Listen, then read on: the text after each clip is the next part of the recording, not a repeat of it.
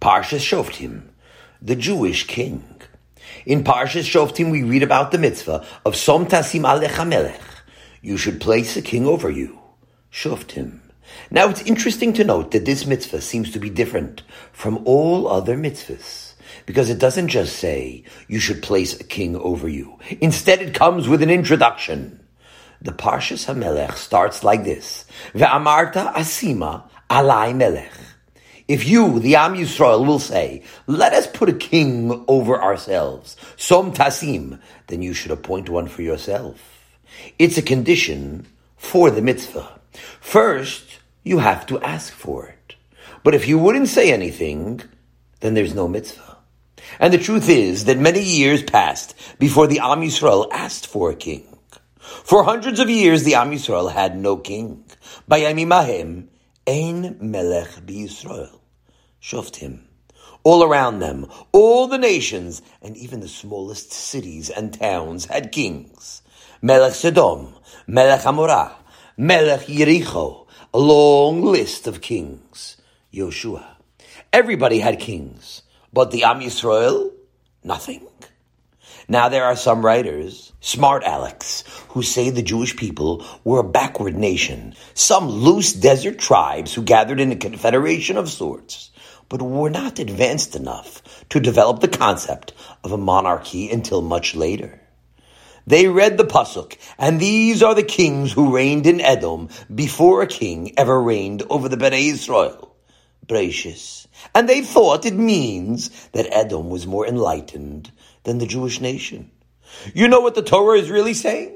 It's telling us that in Edom they needed a king. Otherwise, they would cut each other's throats. They needed a king, an authoritarian, a strong man to enforce law and order. Are you just going to let the Edomites run around and do whatever they want? What do you think they're going to do? You think they're going to build yeshivas? They'll learn Mesilas Yesharim? I don't have to tell you what's going to be. I'm going to shock you now, but monarchy is the best form of government. Of course, sometimes you'll have a wicked person who becomes king. You could have a wicked president too. But no nation can exist without a strong authority. And that's what a king is. You don't know from it because we don't have such a thing anymore. But a king means there's a real boss, someone who is guiding the affairs of the nation, and he's the ultimate authority. He's the final word on anything and everything. It's not like today when the president has to take into account this constituency or that constituency. What are the Puerto Ricans going to say? What are the blacks or the Italians going to think? And then there's a Congress and a Supreme Court. There's the military too. The generals who have the president's ear. The president is not the final word. He's being pulled in all directions. He has very little authority because every Tom, Dick, and Harry has an opinion. And that's why America is going mashuga today. Now, I'm not going to argue with you about it because you think you know more. Your minds have already accepted the ideals of democracy. But I'm telling you, I studied the subject and there's no doubt that democracy is a failure and it's leading to disaster. Of course, we appreciate the freedom from persecution and the rights to worship. We are grateful to America, but there's no question that too much freedom is a failure for society. In the good old days, when the king was everything, he was the source of all authority. It kept everyone in check. The king guided the affairs of the nation. Everything was in his hands. The executive branch, the judicial branch, the legislative branch. All three branches of government belonged to him. But among the Bnei Yisrael, it wasn't needed. We didn't appoint a king of flesh and blood because HaKadosh Baruch Hu was all of that and much more. He was the authority, and all royalty belonged to him. You'll remember at the very beginning of our history, when we left Mitzrayim, our forefathers were saved at the Yam Suf, and they all shouted, Hashem Yimloch Leolam Void. It wasn't just a pious expression like we say it today. HaKadosh Baruch Hu was the real Melech. He was the government, and his Torah was the constitution. He was one who sat on the throne guiding the national fortune of the Am Yisrael, as well as the life of every individual. And therefore the Am Yisrael never even thought about appointing a king over them. A king of flesh and blood, wearing a golden crown, sitting on a physical throne in a palace. It was ridiculous. And he would be surrounded by servants and soldiers, all the panoply of royalty.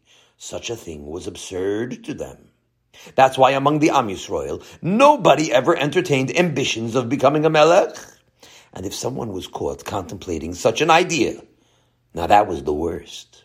Not because people were envious, not because they begrudged him glory. It was because he was a usurper. He was taking away from the throne of the sole Melech Yisrael. No one had the audacity to think of making a coup and seizing power. You'll take away power from HaKadosh Baruch Hu? Now it's hard for us to imagine such an objection. We're not taking away power from Hashem. We say, Chas v'shalom. We just want a king.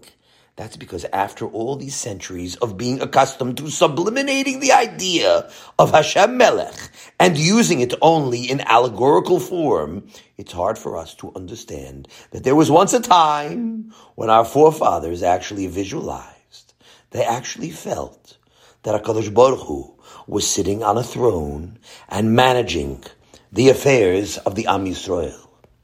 Today, the pious Jew will tell you, certainly Hashem is Melech. What's the question? But actually, it's a very big question for him, because he's thinking maybe about tremendous galaxies, about heavenly bodies without end. His glory fills all of space.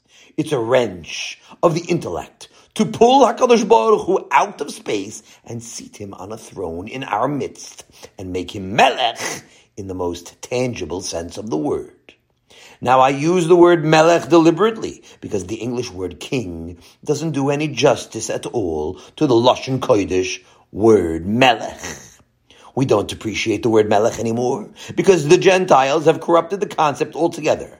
By them, one didn't become king because he knew how to manage the affairs of the state better than his fellows. Who usually became king after all? It was somebody who was a tough brute, a shikar, who gained the throne by assassinating someone before him. We think the royal family of England? The royal family, such glory, such honor. I'll tell you how it started way back. Way back, there was a brigand in the Highlands of Scotland who was more vicious than his fellow cousins, and so he gained control of his clan. And after committing many deeds of mayhem, he finally succeeded in building himself a castle and making himself a member of the Scottish nobility. After a while, he was so rich that his family intermarried with the reigned family in England. The drunkards of Scotland were meshadech with the drunkards of England. Inve hagefen be inve hagefen. And then, when a suitable situation arose, so this Scottish brigand hired someone to plunge a dagger into his mechutin, and he himself took over. That's how he became the king. But to better conduct the affairs of the country, could be, sometimes he was able to do it, but that's not how he achieved the title king. When we say Hashem Melech, it means something else altogether. Melech doesn't mean conqueror, or the one who possesses power. It's related to the Aramaic word milka, which means counsel, advice. Anyone who learned a little knows that in the language of the Mishnah, the word nimlach is used for one who changed his mind. Nimlach means he took counsel with himself, and melech denotes the one who knows how to take counsel with himself and manage the affairs of a people. In Torah language, the melech is not the one who seized power and rules, but the one who is most capable of ruling. And that's how the Am Yisrael said, Hashem Melech in the ancient days, where they spoke about Hashem as king. It meant to them something else than it means to us today. For the ordinary Jew, it wasn't a mere form of speech. It was a living reality, a remarkable awareness of Hashem sitting on a glorious throne, managing the affairs of the world and the affairs of our people in particular. Now I understand that this may seem to you an exaggerated ideal, but I'll show you that our forefathers really lived with it, because you know there was once a Gidon who was a champion of the Jewish people. Gidon did a great service for the Jewish people. He fought on their behalf, and he won many victories, and finally he rescued them from their enemies. After Gidon's victory over Midian, the people were so grateful that they approached him with an offer. They said to him, "You should be our king, and your son after you, Shoftim." Now you have to know what that means that the Jewish people said that. It was the most extreme expression of gratitude. But how did Gidon respond? He said, "Hashem yimshol bachem." You have a king already. I can't be your king. Now to us, it would seem like a rejoinder, a wisecrack, or an exaggerated humility. Suppose the Jews in America decided to choose a man to be, let's say, the president of the Jewish nation in America. They came to a certain person, a capable fellow, and they want to appoint him president of all the yeshivas, of all of the Orthodox kehilas, and all of the shuls. So they come to him with a crown, a keter Torah, and they ask him to please accept the honor. So he stands up and he says, "Hashem is your king." Ooh! Everyone would applaud that noble sentiment. Of course, they know it means nothing. He's a fine man, a humble man, but the words are only a poetic expression. At least he says it, though. That's also something. But when Gidon said it, "I won't be a melech over you," he meant it. He wasn't just saying a nice word so that the newspapers could make a write-up about him. He meant it from the bottom of his heart. "You don't need a king," he said. "There's a better one already in office." So what happened? The Am Yisrael listened to Gidon and went back to their tents chastened, reminded of the great principle that Hashem yimloch le'olam va'ed. And that's how it remained for many more years. We should study together the Peshat and the Pasuk that we say every Friday night because it's important for our subject now. Listen, so that when you say this Pasuk tomorrow night, you'll know what you are saying. Moshe va'Aaron b'chol hanav u'Shmuel b'koyrei shemo. Moshe and Aaron were among his servants, and Shmuel Hanavi too. They called out in the name of Hashem, and he answered them. Tehillim. It's an interesting pasuk, because we don't understand why these three are mentioned here. Why are Moshe, Aaron, and Shmuel Hanavi mentioned together? The answer is that the pasuk is describing an exceptional era of our history that began in the days of Moshe and Aaron and only came to an end during the days of Shmuel.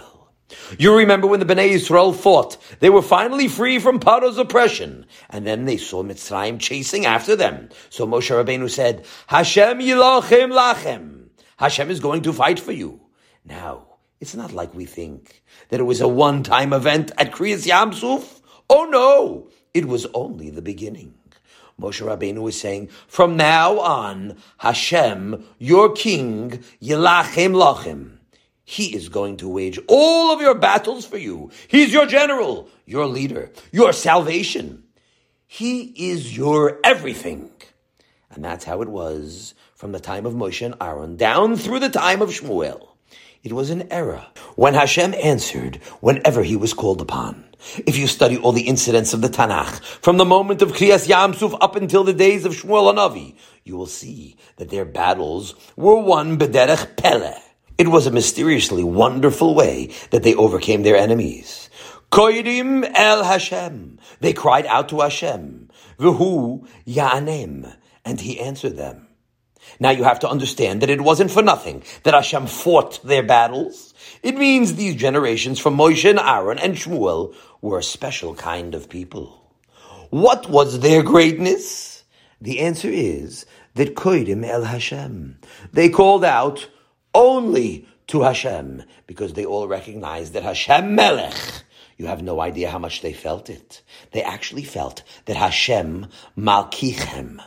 And that's why, in their battles, Hashem fought for them. If you know that I am your king, said Hashem, then I will be your king. During those hundreds of years, when there was an Ein Melech b'Yisrael, Shoftim. When there was no king in Yisrael except for Hashem, the Am Yisrael did battle by turning to HaKadosh Baruch Hu. It was the great era of Hashem. Yilachem lachem. Hashem will fight for you. Ve'atem tacharishun. and you don't have to do anything. The job of the Am Yisrael was only to demonstrate that they were aware of Hashem Melech and that He fights for us. But after many years, that great era came to an end. When Shmuel was already advancing in age, an undercurrent of fear began to set in among some of the people. Shmuel HaNavi is getting old. What's going to happen when he passes away? And the Torah nation remembered the mitzvah of our parsha. And if you will say, let us put a king over us, som tasim, a king you shall appoint. And so, and they approached Shmuel HaNavi and said, Sima lanu melech, please give us a king. Now, was Shmuel satisfied with the request of the people? After all, it's a mitzvah, som tasim. Not at all. He was outraged. Vayira hadavar be'enei Shmuel. It was wicked in the eyes of Shmuel. What's this, he said. What do you mean, give us a king? You're rejecting Hashem? Hashem is your king. Shmuel was talking the language of the ancient people, the nation who understood that there was a king sitting on the throne guiding their affairs. But the styles had begun to change now. Some of that awareness of Hashem Melech had begun to dissipate, and the people had begun to descend from their old greatness. Now don't make any mistake about it. They still said Hashem Melech. They said it with more fervor than we say it today. We can shout all day on Rosh Hashanah, Hashem Melech, Hashem Yimloch Le'olam Void, and still, at the end of the day, not feel it like they felt it even on a regular weekday. But for a nation whose king is the Melech Malchei HaMelochim, it was a regression of immense proportion. It was considered a serious misstep, a great error, because it was a transformation from a nation who knew that Hashem was their king to a nation who didn't know it as much. They still knew. They knew it very well, but it was nothing like the realization of the previous generations. When they had said Hashem Melech, it was like saying Lahavdil, we have a president in the White House. And therefore, at that time, a tremendous change set in. From now on, the era of Hashem Yilachem Lachem came to an end. No more would Hashem fight on our behalf like he did in those days. You want a king, says Hashem, so let him fight for you. Now you understand why there's an introduction to this mitzvah of appointing a king. When you will say, let me put over me a king like all the nations around me, then som tasim, you shall appoint a king. Where else in the Torah do you find such a thing? When you will say, and if you don't say that you need a king, then it's not a mitzvah. If it's one of the Taryag mitzvahs, and it is, the Torah should say, make a king, and finished. The answer is like this. Do you know when a melech is needed? You only need a king of flesh and blood when your understanding that HaKadosh Baruch Hu is the actual king becomes dim. I will set a king over myself like all the nations that surround me. Shoftim. When you're old, time, trust in HaKadosh Baruch Hu is not as vibrant as it used to be, and you begin to think, Kechol Hagoyim, like all the Gentiles, and you want now to live a more natural life, that's when you need a king. When you sink to that level, Va'amarta, and you'll say, Asim, I need a king. Then Som Tasim, appoint a king. Now it becomes a mitzvah. Now if a king was wrong, and the people had sinned by even asking, so the whole thing should have been retracted and forgotten about, Shmuel would have chastised the people like Gidon did, and it would have been all forgotten. But no, now it became a mitzvah. Once you already have put your head into the halter, you have to keep on pulling away. Once you open your mouth and you make yourself a victim who is subject to naturalism, then you have to live naturally. It's not a sin. It's a tragedy, but it's not a sin. It's like a koilel man. A koilel man gets married, and he lives off the air. He and his wife are idealists. He has to study Torah, and she realizes it. And so they live off of nothing. Even nothing costs something, but it comes from somewhere. As long as they're very strong in the quality of bitachon, it keeps on coming. And the tzaddikim lived that way all their lives. Rav Simcha Zissel, Zichron Livracha, for example, it was Erev Yontif, and they hadn't shopped at all. There was no money in the house. He had a family. The wife was also very pious, but she was looking at him, and he was looking at HaKadosh Baruch Hu. He was walking back and forth in the house and humming a niggin. I'm sure the words were something like this. Ashrei Adam Mozlo Bach.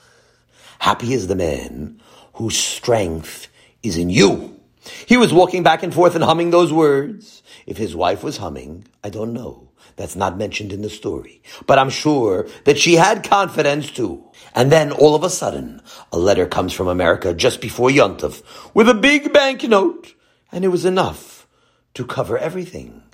But let's imagine now this Kollel man. After a while, his uncles and his aunts have dinned into his ears, and his wife's ears especially. They've preached to him for so long. Ad Masai, how long can you keep on with this business already?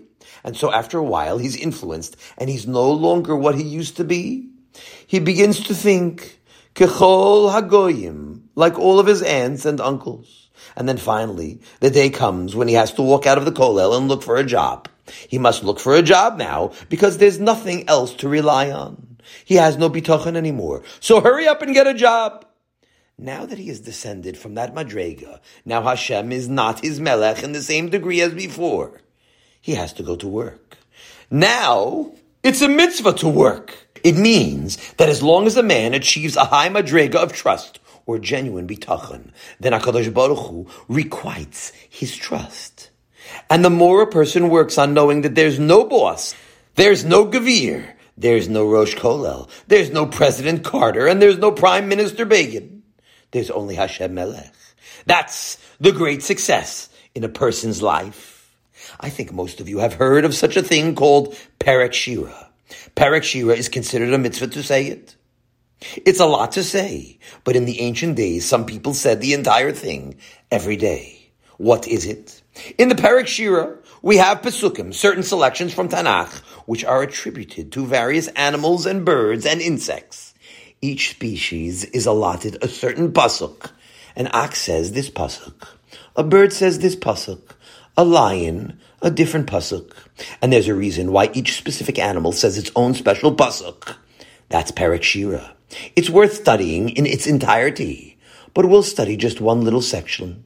Avaz Habar Omer. The wild goose says. Now, what the wild goose says is not what the domesticated goose says. The domestic goose says something else. It's mentioned there too, but we're studying now the wild goose. He says as follows. Bitchu b'Hashem ad. Trust in Hashem forever. Why does the wild goose say that? We'll illustrate it by following a story. A wild goose was once flying over a village. Its crop had been eaten empty for a long time. It had nothing to eat for many days already. And as it flew, it looked down and it saw a scene that made its mouth water. It saw fat domesticated geese, heavy with schmaltz, waddling around in a farmyard. And next to them was standing a kind-hearted man with a big bowl of grain who was feeding them. And all the geese were flocking to him. Now the wild goose watched the scene as he flew by, and he felt lonesome and helpless. How he envied these fortunate ones who had such a benefactor who came out and fed them generously, as much as they wanted. But it was a wild goose, so it kept on flying. On the return trip, this goose couldn't avoid flying over the same place. It looked down again, and this time it saw nothing in the barnyard except bloody feathers. It was the remains of the domesticated geese who had relied on the generous farmer. And that's why the wild goose says, Bitchu b'Hashem, trust in Hashem, ad, forever and ever. Ki beka Hashem tzur olamim, because there's only you, Hashem. Now, this piece of Perek Shira is supposed to let us know one of the benefits of bitachon. The wild goose is telling us that when someone transfers his trust from HaKadosh Baruch Hu to something else, then HaKadosh Baruch Hu will put him in the power of that something else. The kind-hearted benefactor who comes out with a big bowl of grain may turn out to be the same one who is stuffing him for the slaughter. The goose might be chasing something that's not good at all. In every case where one transfers his bitachon from HaKadosh Baruch Hu to a person or to an object, something is going to happen to teach him a lesson that he made a mistake. It's like when a man trusts in his hands. A man once told his friend, as long as I have my 10 fingers, I'm assured a parnasa. So what happened the same day? His fingers were caught in the machine, and he lost them. Chayvus levavos, shara bitachon. And it's not a punishment. It's a lesson for him to take back the trust from his own hands and restore it to the hands of HaKadosh Baruch Hu. If a man transfers his bitachon from HaKadosh Baruch Hu to his business, and then his business goes lost, even if he has nothing at all now, he should be happy. It's the best thing for him. An operation was made. It's like a man who had a dangerous tumor, and now he walks out of the hospital minus a tumor. He's minus $10,000 too. But now he's happy. He considers it a success because the tumor is gone. So HaKadosh Baruch Hu made an operation and took his business away from him. That was a tumor that caused him to forget about HaKadosh Baruch Hu. But had he had trust in HaKadosh Baruch Hu, he would have had the business and it wouldn't have been a disease. So let's say you graduated. You have a string of diplomas and now any company will take you. Don't make the error of trusting in them now, because then something will happen. The bottom will drop out of that profession, and you'll discover that nobody needs that kind of man anymore. If a man trusts his rich uncle, at best, the uncle may stop giving him the money. Maybe the uncle becomes bankrupt, and maybe he passes away. If you trust in the food stamps, something goes wrong. That's what happens. By transferring trust to an object or to a person, you're endangering any benefit you might be receiving, because lessons have to be learned in this world. That's why the Chayvus Levavos says that if you want to preserve some good fortune, if you want it to continue for you, one of the conditions is to make sure you don't put your trust in it. The only way to preserve your good fortune is to trust in the one who gave you that good fortune. To always remember that it's HaKadosh Baruch Hu who gave you that success. That's the secret to success. Now, this is actually one of the big principles by which HaKadosh Baruch Hu conducts the affairs of our lives. The more you trust in Hashem, the more your trust is requited. That's what the Navi Yirmiyah says. Baruch HaGever asher yiftach ba'Hashem, v'haya Hashem miftachu. Fortunate is the one who trusts in Hashem, and Hashem becomes his trust. Now this pasuk has 2 parts in it. In the beginning it states, fortunate is the one who trusts in Hashem. He's a fortunate man, no question about it. That's part 1 of the pasuk. But what is his reward going to be? V'haya Hashem miftachu. Hashem turns out to be his trust, which means that the more one has faith that HaKadosh Baruch Hu is conducting his affairs, the more it actually turns out so. That's the great principle of Hashem Melech that we're talking about now. If you make him your king, that's exactly what he'll turn out to be. If a man puts his trust in HaKadosh Baruch Hu, then suddenly, from the most unexpected source, the salvation comes. Things that he didn't expect to be a profit to him suddenly bring into him what he needs. That's why you must ask HaKadosh Baruch Hu for everything. Constantly. Not only in Shemona Esrei. All day long you should be asking him for everything. For the things you need, and also that he should preserve for you the things that you already have. If you're married, say, Hashem, please keep my wife healthy. Give her long life. If you're not married yet, say, Ribono Shel Olam, send me a good shidduch. Ask, and ask. Because HaKadosh Baruch Hu is the best shadchan. So HaKadosh Baruch Hu will say, oh, you're asking me? Okay, so I'll help you out. And all of a sudden, a shidduch comes to you from behind your back, not from a shadchan. And it's a good shidduch from the best shadchan. It happened to me that way. One of my children. Now, I'm not saying I have bitachon, but at least I talk about it. I speak to you about it, and I hear my own words. So a little bit rubs off on me too. I was sending to shadchanim everywhere, but nothing. Nothing was happening. I wanted a shidduch for my daughter, but nobody was answering. All of a sudden, a shidduch comes up from an unexpected corner. A beautiful shidduch.